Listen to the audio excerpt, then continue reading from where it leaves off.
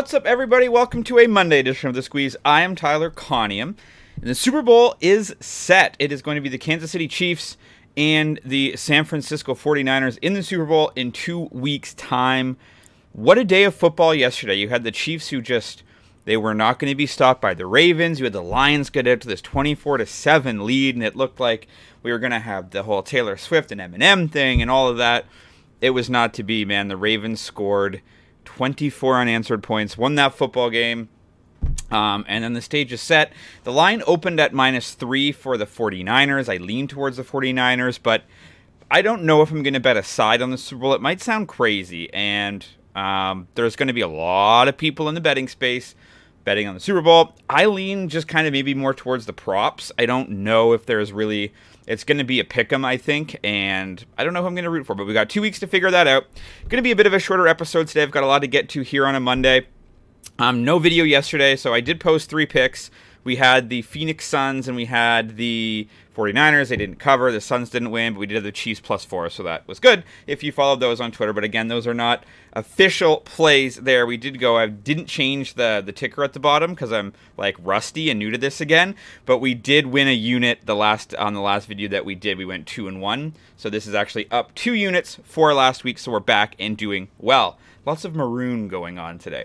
Anyhow, we're going to start. We've got 3 bets today. We're going to start in the National Hockey League with the Nashville Predators and the Ottawa Senators. And so what I'm kind of going back to the roots here is finding games where it's about a pick'em on the money line or in basketball, smaller spreads, and in and around the -105 to -10 range. That's what did so well for me last year, and I kind of got away from that a little bit. And it costs you money because you're betting -120s, -125s, or spreads. It can be difficult, but this game, you've got the Nashville Predators -105 at FanDuel. I like that number a lot. Nashville comes into this game 26-22 overall, 13-10 on the road. You've got the Ottawa Senators who are only 18-25 and only 12-12 at home. So I'm taking the Predators here on the road. Head-to-head, Nashville 6-4 over their last 10 matchups against Ottawa. They haven't played them in over a calendar year. Last time was January 2023. It was a 3-0 win for the Predators.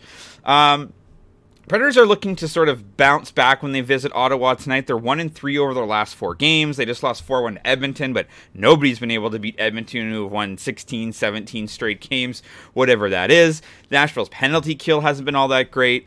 But the Senators have been sort of hotter than they normally are, and I think they're sort of going to regress here. They have lost 2 straight, but previous to that, they'd won 3 of 4. They just lost to Boston 3-2. They lost to the Rangers 7-2. They got kind of handled by them there. And I just think that's who the Ottawa Senators are. I don't think they're really quite there yet. Saros is going to be back in net for Nashville tonight.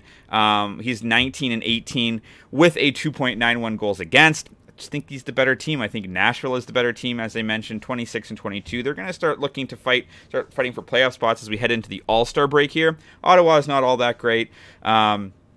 Nashville's actually a better team on the road than they are at home. So with the -105, I will take the Nashville Predators just straight up on the money line. Another bet that I like straight up on the money line is you've got the Brooklyn Nets -104 at FanDuel. Like I said, I like these games that are just pick'ems. I don't have to worry about points or anything else, and you're getting almost even money. So if they lose, you're not losing 1.2 units paying the juice. So 1.05 units on Nashville, 1.04 units here on the Brooklyn Nets. Ben Simmons is expected back tonight for the Brooklyn Nets. Is that a good thing? Is that a bad thing? Remains to be seen. I think it will actually give Brooklyn a little bit of a boost. Brooklyn hasn't been great. They're 18-27 on the year. Utah's 24-23. But Utah's 15-6 at home. The Jazz are 9-17 on the road. They're terrible on the road. When you look at they're also in the midst of a long road trip. This is their 5th game of a 6-game road trip. They lost to Houston, lost to New Orleans. They beat Washington and they beat Charlotte, 2 of the worst teams in the NBA. So even if you could, let's say, remove those 2 wins, they'd be 7-17 on the road. So Brooklyn is 500 at home, which I like.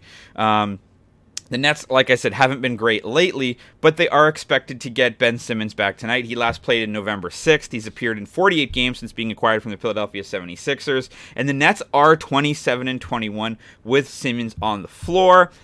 I just think he's going to be able to bolster them enough. Their roster is actually pretty good after they traded James Harden. I think it helped them quite a bit. And I like their coaching as well. So I just think the Brooklyn Nets have the edge there with Ben Simmons returning. Utah, like I said, they've been bad on the road, and they're in the middle of this really long road trip that's going to see them play Brooklyn tonight, and they've got the Knicks coming up after that. So give me the Brooklyn Nets straight up on the money line. That's minus 104 at FanDuel. And the last bet of the day, staying in the NBA. This one is a spread, but it's, again, almost even money. You've got the Oklahoma City Thunder at home to the Minnesota Timberwolves. I'm taking the Thunder minus 2.5. This is minus 105 at Bet365. You could buy this down. I wanted to get it at minus 2, but then you're paying minus 120, and, Minnesota could very easily win this game or win it by 1. So I don't want to play around with paying 120 if I don't have to over half a point. If Oklahoma City wins by 2, by 1, or loses whatever, I'd rather pay the 105 than the minus 120. This is a battle of the top two teams. Two of the top teams in the Western Conference both come in with a record of 32-14. Minnesota 15-10 at home. Oklahoma City 17-5. Minnesota 15-10 on the road. OKC 17-5 at home.